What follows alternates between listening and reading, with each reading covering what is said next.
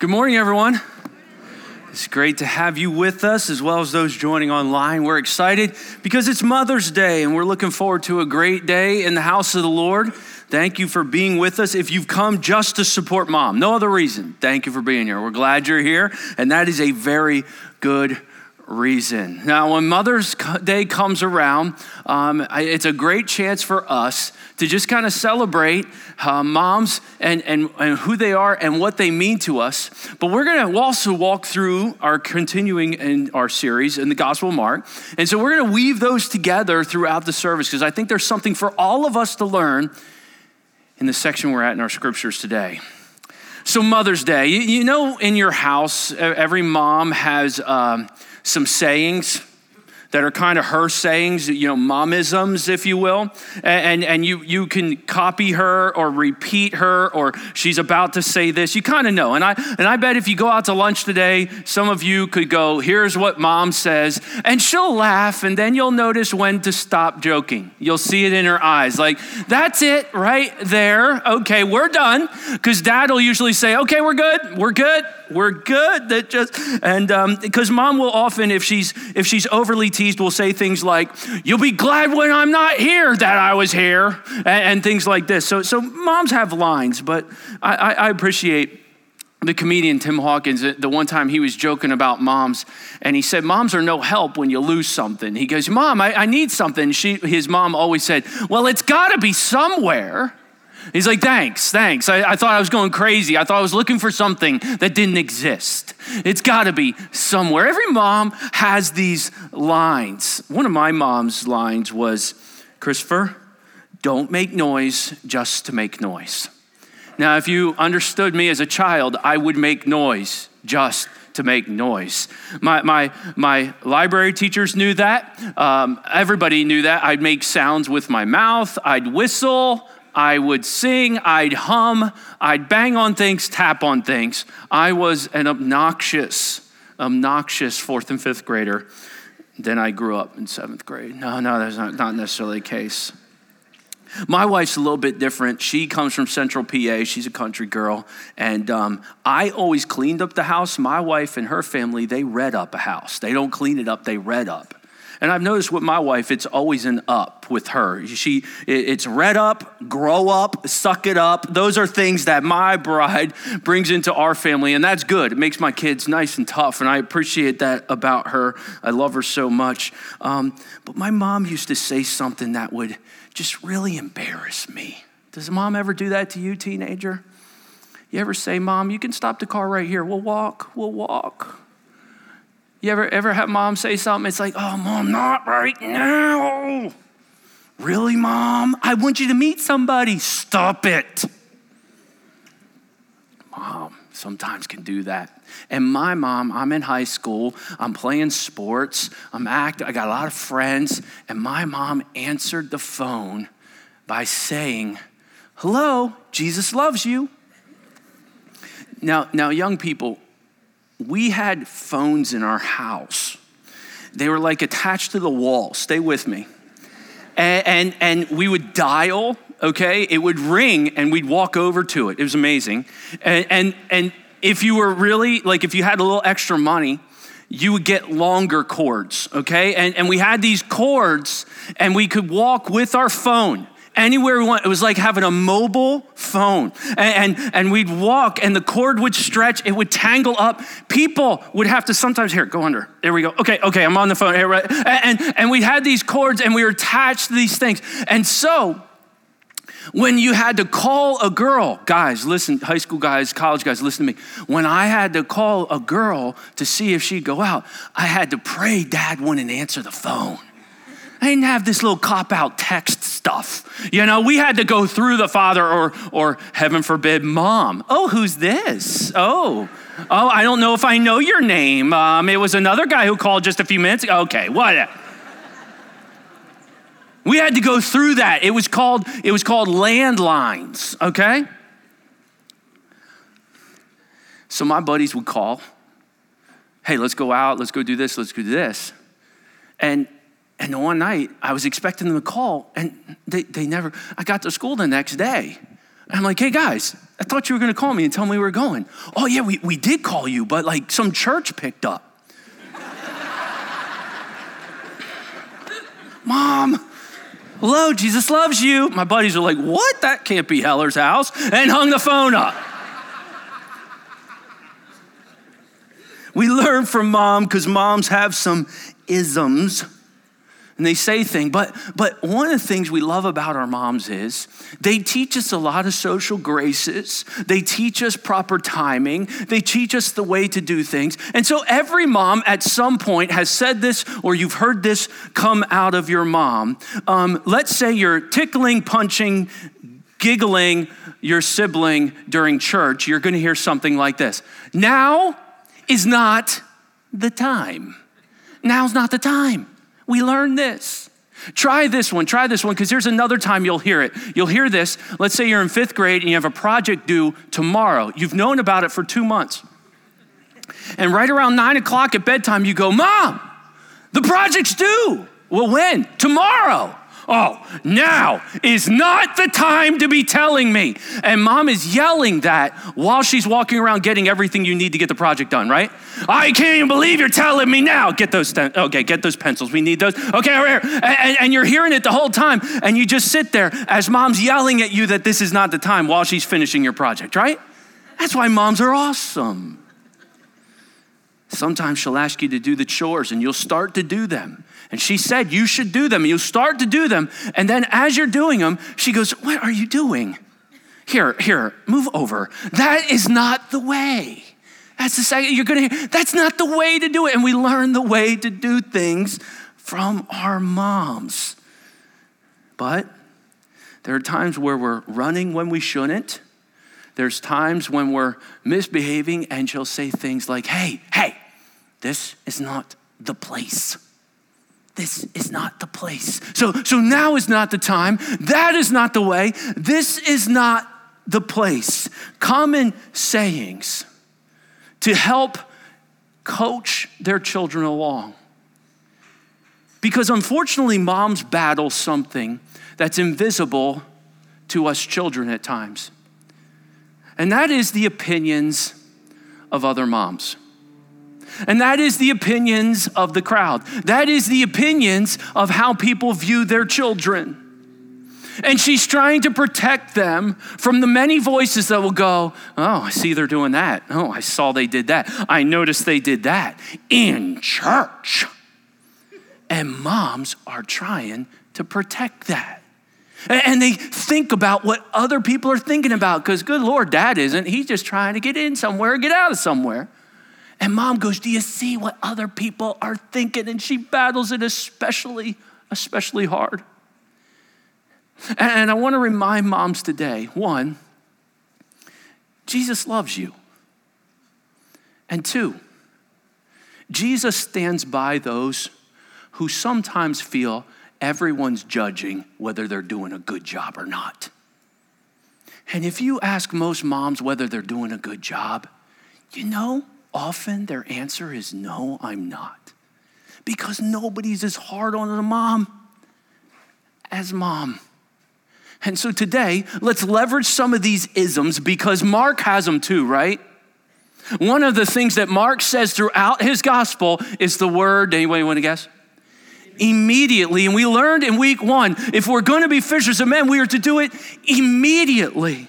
We also got to see that when Jesus looks at the crowds, he does not look at them with an idea of contempt. He looks at them with compassion. And we learned that he must become greater and we must become less. Last week, we learned the principle of the extra mile. We learned that the first mile we might have to, but the second mile we get to. That second mile is walking in freedom, where the first was feeling like we were walking in bondage. We called it the extra mile. I even heard this week that people were going out of their way to try to go the second mile. But today, we'll call our message, Have Mercy. Have mercy. Sometimes your children will do things that make you call for mercy out loud on yourself, from God, and from others. have mercy. I remember walking into a room and our oldest child, who at the time was only a toddler, had taken Sharpie and drawn all over the floor. Not a section, all over the floor. It was one of those, oh, have mercy. You say, why? On him, because of what I'm about to do to him. Because I live in a parsonage, this isn't even my house. And so a trustee board will be involved in this. Have mercy, because when his mom sees this, and he's taking his Thomas the Tank train, and he's driving on these lines. And I went, what have you done? And he turns, he goes, they're tracks. My wife comes in the room and hears him say, they're tracks. And she takes his side. Well, they are tracks. It's not like he was trying to destroy the floor. They're tracks. How are we going to get this up? I mean, how are we going to, look at this? And then, don't start, go back to driving the train. We can't draw on the carpet. Oh, some of the tracks are on the wall too. Praise God. Have mercy on me. It's over. It's a phrase voiced out of frustration, of overwhelm, of what are we gonna do? Oh my goodness. And fortunately, the church leadership was gracious and we got some new carpet. But my word, it was unbelievable. And see, sometimes moms especially can see that their children are certainly not perfect and they need mercy. But guess what? So does mom, because she's not perfect either. And so does dad. And so do those kids. And so today we're calling our message, Have Mercy. It will be in the Gospel of Mark, chapter 2, verses 18 through 22. And I'm going to pray, and we're going to look into God's word immediately. Heavenly Father, use this text to encourage us and inspire us to be like Jesus. We will encounter Jesus' disciples being questioned, even judged for their behavior, spoken out loud in front of others, in front of other people to see, as if to shame them for what they're not doing when they should be doing it. How will Jesus respond? How will he come alongside his guys? How will he show mercy? May we discover it today in your word. And so, Lord, I would ask that you would remove the room of distraction, that you would calm our hearts, that you would humble us to receive your wonderful word. And so that we might leave differently because we visited this place. May you be given all the glory and all the praise as we open up the sacred text. In Jesus' name, amen. Now, John's disciples and the Pharisees were fasting, and the people came and said to him, why do John's disciples and the disciples of the Pharisees fast, but your disciples do not fast?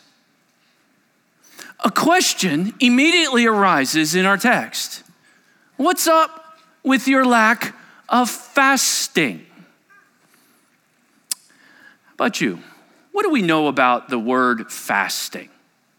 Now, when I say fasting, you probably think of refraining from food.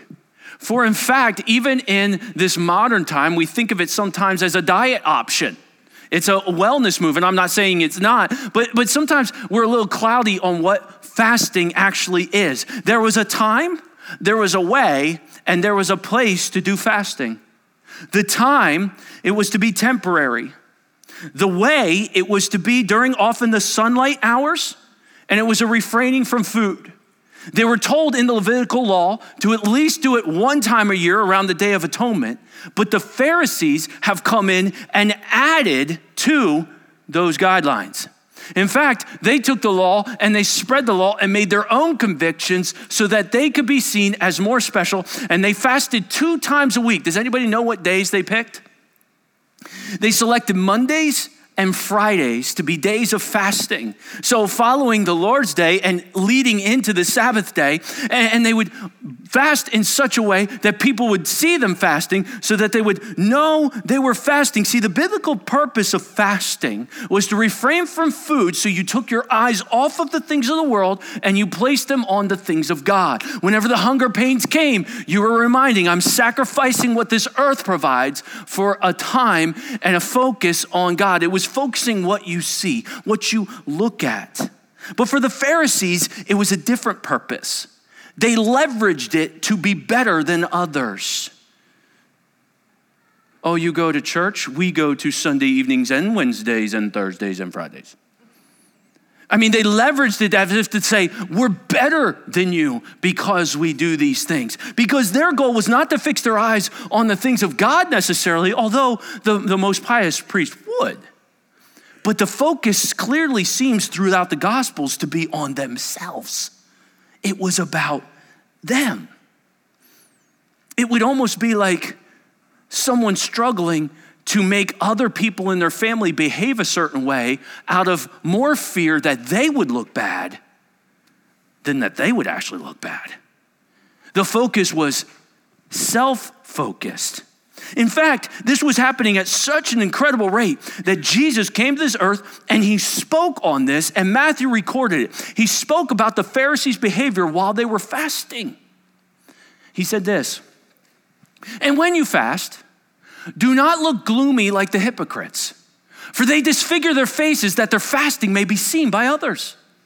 He continues, says, truly I say to you, they have received their reward. Now let's just over here real quick in the seminary real quick. Whenever you see truly I say to you, it can also be phrased another way. Have any of you ever heard the phrase verily, verily? Well, verily, verily, and truly I say to you are very synonymous in the fact that Jesus is saying, I affirm this. This is a reality. You can bank on this. I am asking you to pay attention to this. It's like, listen to me. We often say in our culture, hey, hear me out. I'm not lying. We try to bring an emphasis. That's what truly I say to you. They receive their reward. So this is what's going on in that culture. During the times of fasting, the Pharisees would make sure their faces were dirty and they walk around, oh. It's as if I come into work on Fridays and I go, oh, Pastor Chris, you all right? Oh, I'm fasting. What's on your face? Oh, I'm just fasting for Jesus. I wish more people fasted. Do better. Do better, everyone. Oh, I wish more people fast. This is what's going on. And we would never stoop to this today, right? That's only just a struggle in the past. None of us have a Pharisee mindset. It never sneaks in, right? We would never use our platform to bring exaltation to ourselves and slightly bash other people. Or do we? In the age of social media, how easy is it? With the things we post, the things we say, to draw attention to ourselves as well as take shots at others. I found a post from Teresa Pharisee. It says this, vacay pic, I felt led in my quiet time that I never miss. Oh, all caps, okay. To get our family together on the beach to pray in God's creation. Oh, that's great. It's such a shame so many moms miss out on moments like this. Oh. Such a busy, materialistic, and social media crazed world. Forgive us, Lord. Let's do better. Don't you just feel blessed when you read that? I mean, ladies, aren't you fired up? I mean, it would make you want to be a better mom reading something like that. No. It actually, it stings a little bit because there was more to that. You had an agenda in that little comment that had nothing to do with it. And you're feeling all this. And I made this up. So if you thought like this is somebody in our church Chris is taking a shot at, just calm down, okay? I don't know who wrote that. It looks like my friend Sue. No, it's not. But you see this kind of activity. It's pharisaical. It's if to say, watch us. I wish more people were like us. It's a shame we aren't, because what the Pharisees did is they drew attention to themselves in order to treat others with contempt. It wasn't so much that, look at me, because sometimes we want to celebrate with other people. There's nothing wrong with that. Rejoice with those who rejoice. Mourn with those who mourn. Nothing wrong with that. But it's when we seek to treat others with contempt, we become like a Pharisee. You ever hear the phrase, there's no I in team? I had a friend who would respond, yeah, but there is in win, so let's go. There's no I in team, but there is in fair I see. And there's no better illustration of that than in the pages of Luke. Another gospel, he writes in chapter 18 of Luke of one of the most infamous accounts in scripture. You all know it. It's the Pharisee and the publican or tax collector. You remember this one? Let's just review it, okay? In case you might not remember all the details. And let's bring this account into our illustration today that we're about to see Jesus respond to this question. How come you guys aren't fasting right now? Here it is. It's Luke 18, the Pharisee and the tax collector. He also, Jesus, told this parable to some who trusted in themselves that they were righteous and treated others with contempt. So this is a parable for those who have made a decision that this is the way it should be. It's not necessarily in scripture. It's just the way that, let me just if it's you, I don't know your home or whatever, but okay. Children should be in bed at 8:00, 2 Timothy 3:18, okay, whatever, okay, and any parent, if you're up later than that, that's a real shame, okay, whatever that is, okay, or it's like, hey, kids, whatever, we'll see you, don't lock up, all right, good night, okay, whatever it is, but when you start to oh, did you see what my sister does with her children? That's the kind of thing, okay, so let's just look at this, here we go.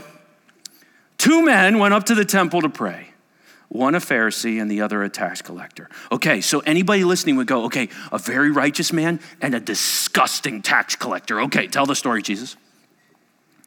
The Pharisee, standing by himself, prayed thus, God, I thank you that I am not like other men, extortioners, unjust, adulterers, or even like this tax collector. Did you catch that? Thank you, God, that I'm not like other men. Extortioners, he says, unjust, adulterers. And then he goes, or even like this tax collector. He points him out in the room. He's in the room, you say? Yeah, he must have just walked past him. Thank you, I'm not like them. Do you have anybody in your life where you thank God you're not like them? Watch out, red flag. What's going on here? He continues, I'm not like this tax collector. I fast twice a week. Oh, do you remember that from our historical background already? He says, I fast twice a week. I give tithes of all I get. But this tax collector, standing far off, would not even lift his eyes up to heaven. But he beat his breast, saying, God, be merciful to me, a sinner. God, I thank you that I'm not like this tax collector. And the tax collector's over here going, I don't even want to look at you. I don't deserve it. Please be merciful. Just have mercy on me. Have mercy on me. And while he's praying this to God, there's someone in the same temple going, thank you, God, that I'm not like him. With the same mouth, he's praising God, and with the same mouth, he's trashing another person in the temple praying. And then Jesus summarizes and he says this, I tell you, this man who cried out, have mercy, I tell you, this man went down to his house justified rather than the other.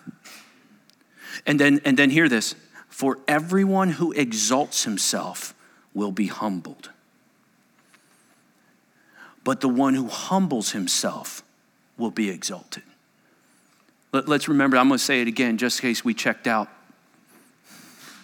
Everyone who exalts himself is going to get humbled. Is this Pastor Chris's opinion? No. Jesus just said that. And anyone who humbles themselves will be exalted. This man goes home justified. That crowd listening to that one be like, oh, what? The Pharisee is the most godly man on earth, and you're telling me a tax collector would go home? We read that through our 21st century eyes and go, yeah, sounds right, can't stand Pharisees. But at that time, that would have been like, oh my word, are you kidding me? There is one group of people Jesus did not associate well with, and it wasn't the tax collectors, it wasn't even the prostitutes, it wasn't even the adulterers, it wasn't even the sinners, it was the Pharisees. That's who treated Jesus with contempt, for they declared themselves righteous, and they fasted so that they could be seen. You're never, let me check that.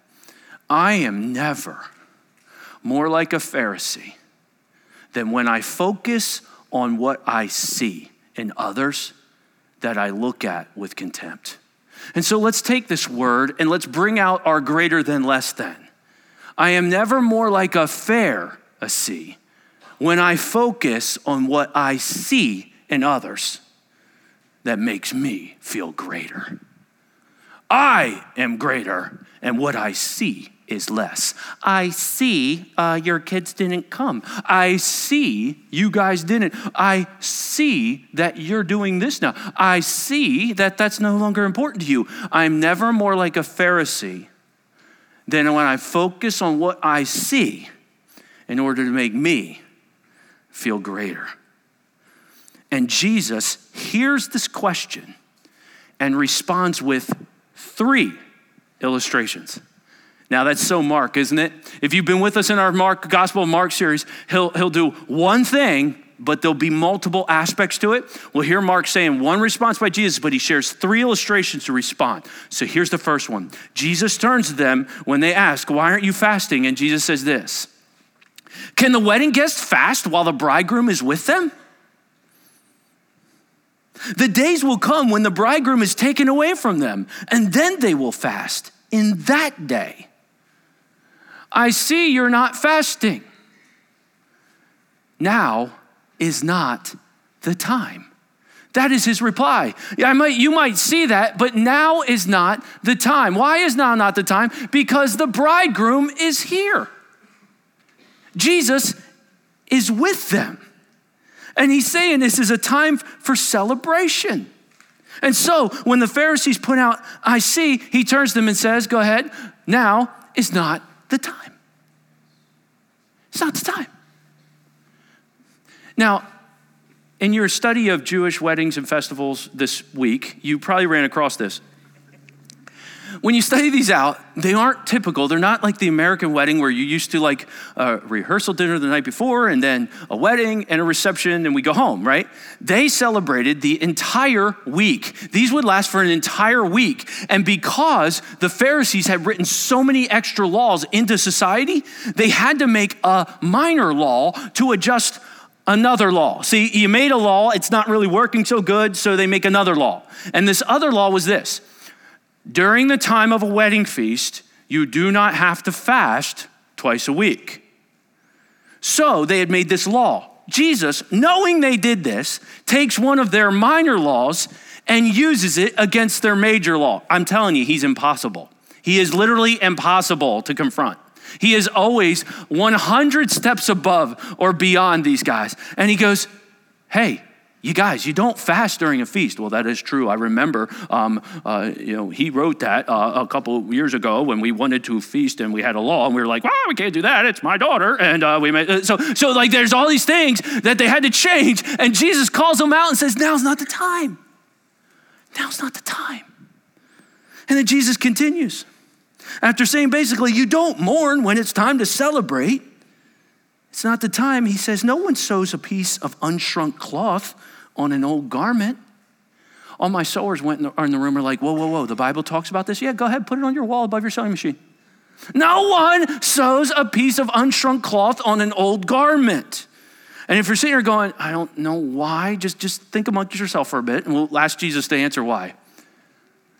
If he does, the patch tears away from it. The new from the old, and a worse tear is made.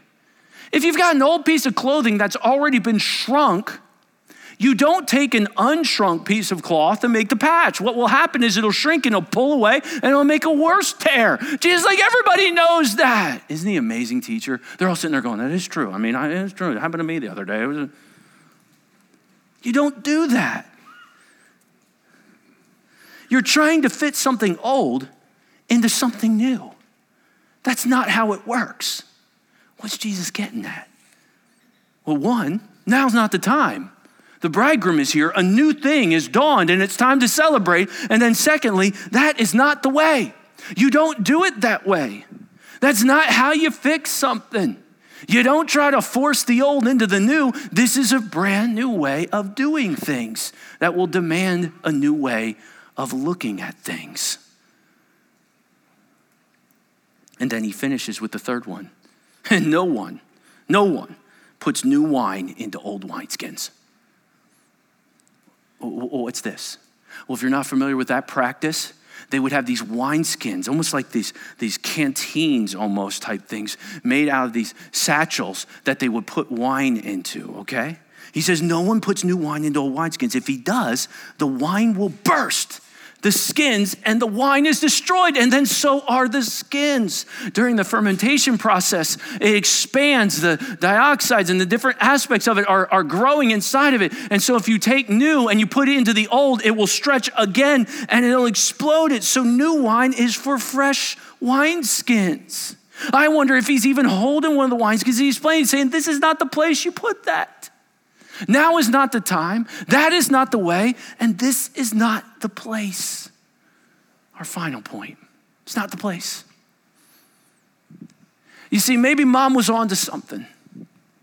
Maybe it is important for us in every aspect of our life to know the time, to know the way, and to know the place. And sometimes it's not the time. And sometimes it's just not the way. And sometimes it's just not the place. And the Pharisees like to point out when you're not following what they believe is best or how you should do it. And they become judgmental, pointing out flaws, seeing the negative, pointing it out in public places, embarrassing places, difficult places. And we all know none of us are perfect. There's no mom perfect here. There's no dad perfect here. There's no grandpa or grandma, no pastor, teacher. Nobody's perfect in this room. And we have flaws. And what a Pharisee likes to do is constantly point out the flaws. And they've come to Jesus and say, John the Baptist's disciples are fasting. Of course they are. John has just been thrown into prison. They are mourning. And the Pharisees are fasting. Of course they are. They want to be seen by men and be glorified. Why aren't you fasting? Because it's not the time. That's not the way. For you shouldn't even know if we are fasting. Because if we were fasting the biblical way, you wouldn't even know if we were. And this is not the place to be calling my guys out because they're doing nothing wrong. Why? Because they're with me. Martha, Martha, you're busy doing many things. But one thing is needed, and Mary has chosen it. When I'm around, you spend time with me. And when you spend time with me, you are so far from being like the Pharisee. But I don't know about you, but I often don't need a Pharisee to point out my flaws. Is anybody with me on when I say that? Because I'm pretty good at pointing out my own to myself. I'll tell you what, I've been a pastor now for a few years. And one thing that's common is a phrase I will say to a lot of people going through tough times. Man, you're mean to yourself. That person inside you is mean. And I'll see their head kind of drop. I remember speaking to a businessman one time and he was like, and this is my problem, this is my problem. I'm like, are you kind of mean to yourself? And he just put his head down. I go, are you tempted to think God looks at you the way you look at yourself? And he stared at me with eyes wide open. Because, I mean, the way you look at yourself, if you think that's how God looks at you, child of God, you got the wrong God. That's the devil's trap, to get you to see all of your failures and ignore the grace of God in your life. There was a time in my life years ago, many years ago. I had just become a youth pastor a couple years in, and there was a card on my desk. It said, Pastor Chris. I went over and I opened it up, and I began to read it. And it went on to say how they saw things about my family that are disgraceful for a pastor to be doing, that I'm setting a poor example, and I should be kind of ashamed of myself and grow up as quickly as possible. And then it said, but we do love your preaching, so that's nice.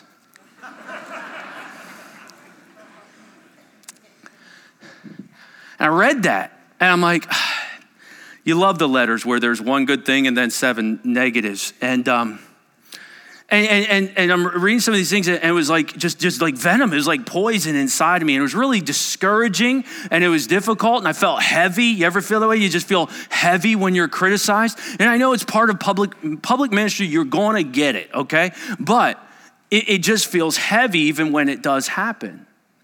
And I remember even reaching out to my dad going, Dad, I got this letter. I mean, it was like all over me. I just wanted somebody who would love me. And my dad said, well, who wrote that? I said, no, nobody signed it. He goes, oh, nobody signed it? I said, yeah. He goes, throw it out. It's from the devil.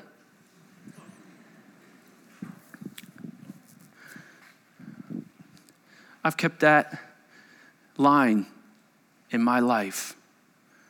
Because the enemy wants you going, I wonder who said it. I bet they said it. You know what, the other day? He wants you dividing. He wants you coming up with grand plans of who it might have been. It wants you angry. He wants you mad. He wants you frustrated. He wants you to get them back. He wants you to go and find out what you see in them. Oh, you got opinions of me? You want to hear my opinions? I'll share them from the pulpit. That's exactly what the enemy wants. And he gets up and, let him have it. Go get them back. Dream up who it was. We need to hush the Pharisee. We need to hush the Pharisee, and we can't hush the Pharisees in our day and age because anybody with a social media account can take a shot at somebody now. But what we can do is not define ourselves by what other people say about us, about our children, about our families, about you, Mom. You must let Jesus define you and find all of your identity in him. And so may I propose a different envelope. In Scripture, you hear a verse. It says this: when you become a child of God, Jesus' life is credited to you. In other words, it's as if your balance in your balance account, Jesus' life and what he's done is put in yours. His righteousness is credited to you. And when you become a child of God, when God looks at you, he sees Jesus. He sees Jesus, not your flaws, not your failures. All of those are forgiven. And they're separated from you as far as the east is from the west. And so when he sees you, he sees the life of Christ. Otherwise, there's no way you get into heaven. When he looks at you, he sees Jesus because you're in Christ. The scripture says, there is therefore now no condemnation for those who are in Jesus Christ. So when God looks at me, not necessarily your neighbor, because there might be some condemnation, okay? Not necessarily that other mom, not necessarily that other teenager at school, not necessarily that other college student, not necessarily that professor, not necessarily that person in your retirement home. But when Christ looks at me, when God looks at me, he sees Jesus. Why? Because there's no condemnation for those who are, here it is, my envelope, in Christ. In Christ. And if I find my identity from who I am in Christ, it will hush the Pharisee that points out all of my flaws, including the Pharisee in my own head that tells me all the time my failures. And the world will want to give you an identity. The world will want to label you. But child of God, you must find your identity in Christ. I have a driver's license in my back pocket. It's an identity card, right? It's a form of identity, right? And it's a wonderful picture, I'm sure, like yours, right? Okay? No, it's not necessarily, but it's got a bunch of flaws because this guy's very flawed. But the age of 6, he asked Jesus Christ into his heart. And scripture says those who are in Christ, they who have come, now that you're in Christ, you'll hear in Christ throughout the New Testament. When I became a child of God, I went in Christ. And so every time I pray, he's not looking at what I was, he's looking at who I am. And the righteousness of Christ is credited to me. And so for me to pray, God, I know I'm such a loser. He's going, what? Well, you see me, you see how terrible. He doesn't look at my flaws. He looks at his son because I'm in Christ. Oh, but Chris, I still make mistakes. That's why we confess our sins, and he's faithful and just to forgive us our sins because we're in Christ. We have this relationship. And then just every once in a while, the devil, he still tries. He goes, oh, you might lose that. And the Holy Spirit goes along and says, give me the envelope. What? Chris is in there? Yeah. And he seals it. For the work of the Holy Spirit is to seal us for the day of salvation. Therefore, no one can snatch me out of my Father's hand. I am signed, sealed, and delivered. Amen? And therefore, it really doesn't matter what the Pharisees see. It matters what he sees. It doesn't mean the Pharisees won't still hurt. But I can go back to the one who will turn to the Pharisees every time they condemn me. See, now's not the time. Now's not the place. And that's not the way, because Chris is with me. And when you're treated with that much love, while yet I was a sinner, he died for me and gave me an opportunity to be inside that envelope. You have no choice but to live your life with him becoming greater and myself becoming less. And instead of focusing on what I see in others, may I look instead to not tear them down, but to build them up. This Mother's Day, can I leave you with an application specifically for moms that we all need to listen in? Moms, there's a really interesting yet kind of alarming verse in Scripture that is specifically towards moms. Have you ever heard, be a Proverbs 31 mom? And then have you ever asked moms how they feel about that? They're like, thanks. It's like impossible, okay? Proverbs 31. But there's another Proverbs mom that I really want to warn you against. There's 2 moms actually in this proverb. And it's Proverbs 14:1. It says this: the wise woman builds her house, but with her own hands, the foolish one tears hers down. The wise woman builds her house. I read that, I go, oh yeah, the wise woman builds her house. But I'm really terrified by this. If I'm a mom specifically, that the foolish woman, she tears it down with her own hands. I mean, it'd be nice to blame somebody else at times here. And I'm sure there are other people that definitely impact that house. But Scripture says the foolish woman, she goes about tearing her own house down. She has nobody else to look around. Have you ever seen a foolish woman tear her own house down? What does that look like? Moms, it's so easy in society, especially today, to get in the comparison trap of whether you're doing enough, saying enough, whether your kids are keeping up with the other kids. Trust me, I'm in my 40s now. I never shake someone's hand and say, you want to know when I started reading?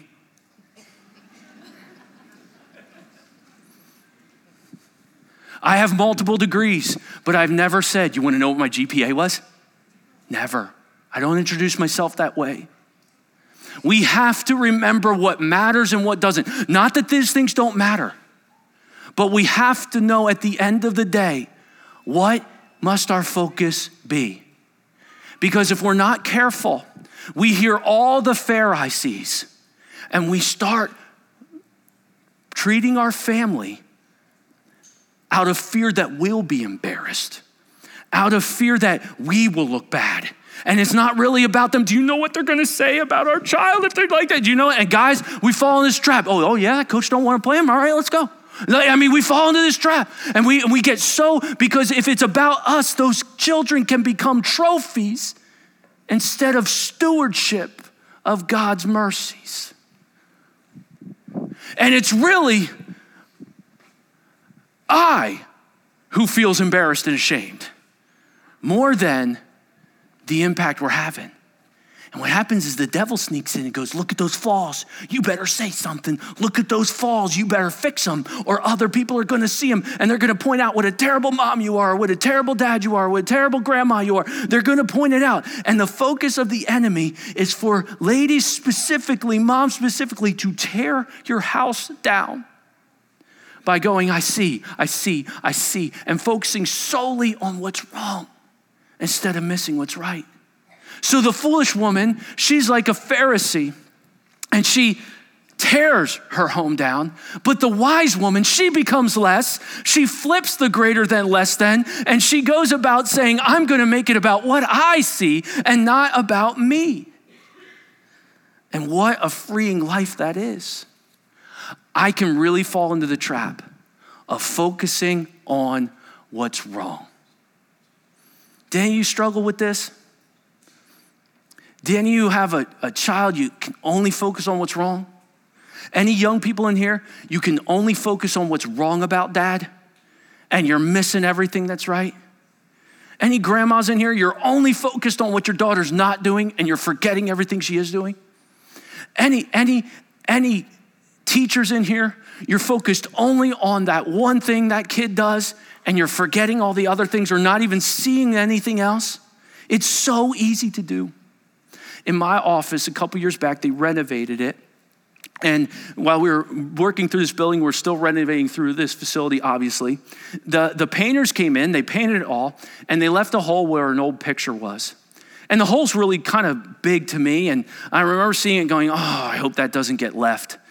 And then it was great. I had some pictures brought in of the sermon series of the past, and I kind of have the sermon series is in my office. Our prayer partners meet in there. They can see the current sermon series that we're in, and I get to see those sermon series, but that hole was still there.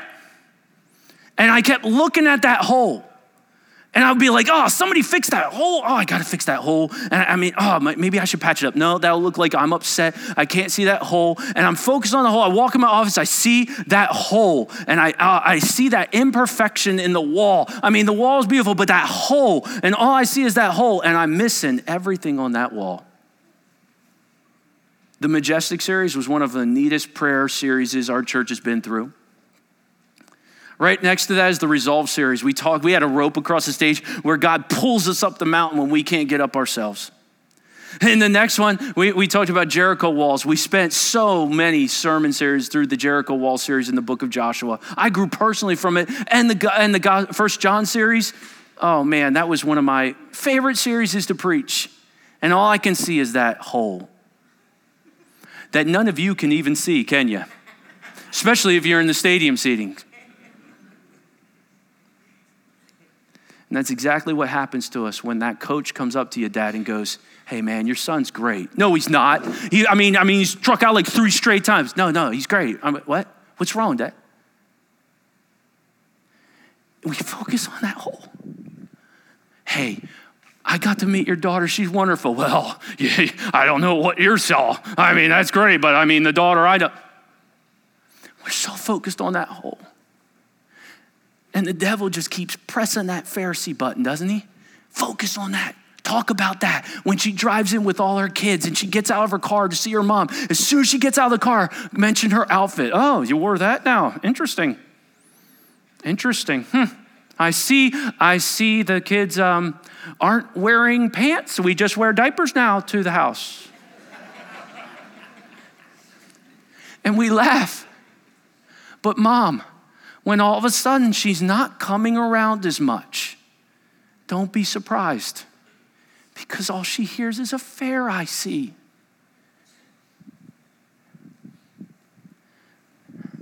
Teenager, you can focus so much on that one thing dad did wrong. But what are some of those things dad did right? employer. We can focus. And I'm not saying we don't confront these things. Things have to get confronted, but there's a way to do it to inspire and motivate, and there's a way to do it to guilt and shame and destroy. And when the goal is to treat someone with contempt, we're never more like the fair I see. I told Mike, don't fix that hole in my office. It's a sermon illustration. I've learned to love that hole because it reminds me how easy I can get my focus on the wrong thing and miss everything God's given me. This Mother's Day, make your home a place where you're less and what you see is greater. May I encourage an Ephesians 4:29 approach. Let no corrupting talk come out of your mouths. Real quick, how much corrupting talk? Not some? Okay, let's go back. Let none. So what's corrupting talk? Talk that tears down. Because scripture continues and says this, but only such is good for building up. May I encourage everybody when we're tempted to point out a negative, is this the time? Is this the time? Pastor Chris, oh good, come here. Can you fix him? He is such an idiot. Mom, now is not the time. He's looking at me like, thanks, Mom, I'm such an idiot.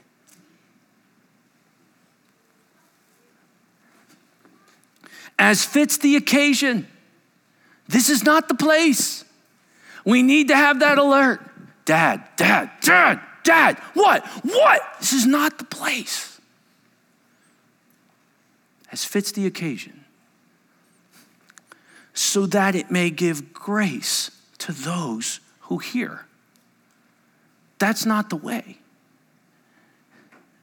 When people hear us talk, they should hear grace coming out of us. And we must be careful. For from the same mouth, death and life can come. For death and life are in the power of the tongue. And so instead of us talking, bringing the focus to ourselves and treating others with contempt, may we flip the script on the devil. And may we go out of our way to point out things that inspire others. Hi, friends. Thanks for praying. We made it to the beach and are getting some much needed time together. Wow, I didn't realize how bad we needed to just stop and be together in this crazy world. Hoping I see a pic soon of your family doing the same, cheering for you. We have an option. And I pray we would speak with others with mercy. Who has the Holy Spirit brought to your mind that you've been only pointing out the hole in their life? And instead, you wish to become less and they become greater, and you spend the rest of this week looking for things you see that you can point out and say, that's great. I love how you do that. Have I ever told you how much I appreciate that? For the very thing my mom would pick up the phone and say, hello, Jesus loves you, is the very thing that I wish to say to all you moms today. Jesus loves you. If you're a child of God, he defined you. Don't compare yourself to anyone else. Instead, go out of your way to build others up. Because I bring you identity, not your performance, and not what you think will bring you life. I love you. I want you to know that. Find your identity in me. And the one thing that used to embarrass me about my mom is one of my favorite aspects about my mom, because she's still writing notes today and she's a little disappointed we don't write notes more. For how encouraging are they when you get them? Heavenly Father, use this day to encourage all the moms, but all of us, to watch out for the fair I see. We are so good at pointing out the flaws in others.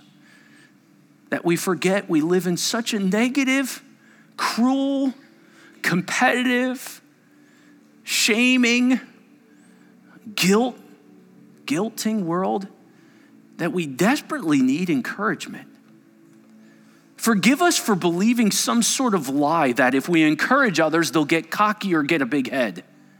Lord, we desperately need to hear from one another encouraging words, for the enemy is constantly berating us, if not from someone else's voice, the voice in our own head, shaming and guilting us. When Jesus, you want us to remember, I love you. When I look at you, I see Christ, for you're in Christ. And may that be our rallying cry as to why we should treat others the same and seek to build them up and never tear them down. For in doing so, our own house will fall. But the one that's built on the rock of encouragement will build and stand through the storms of life. Thank you, Lord. In Jesus' name, amen.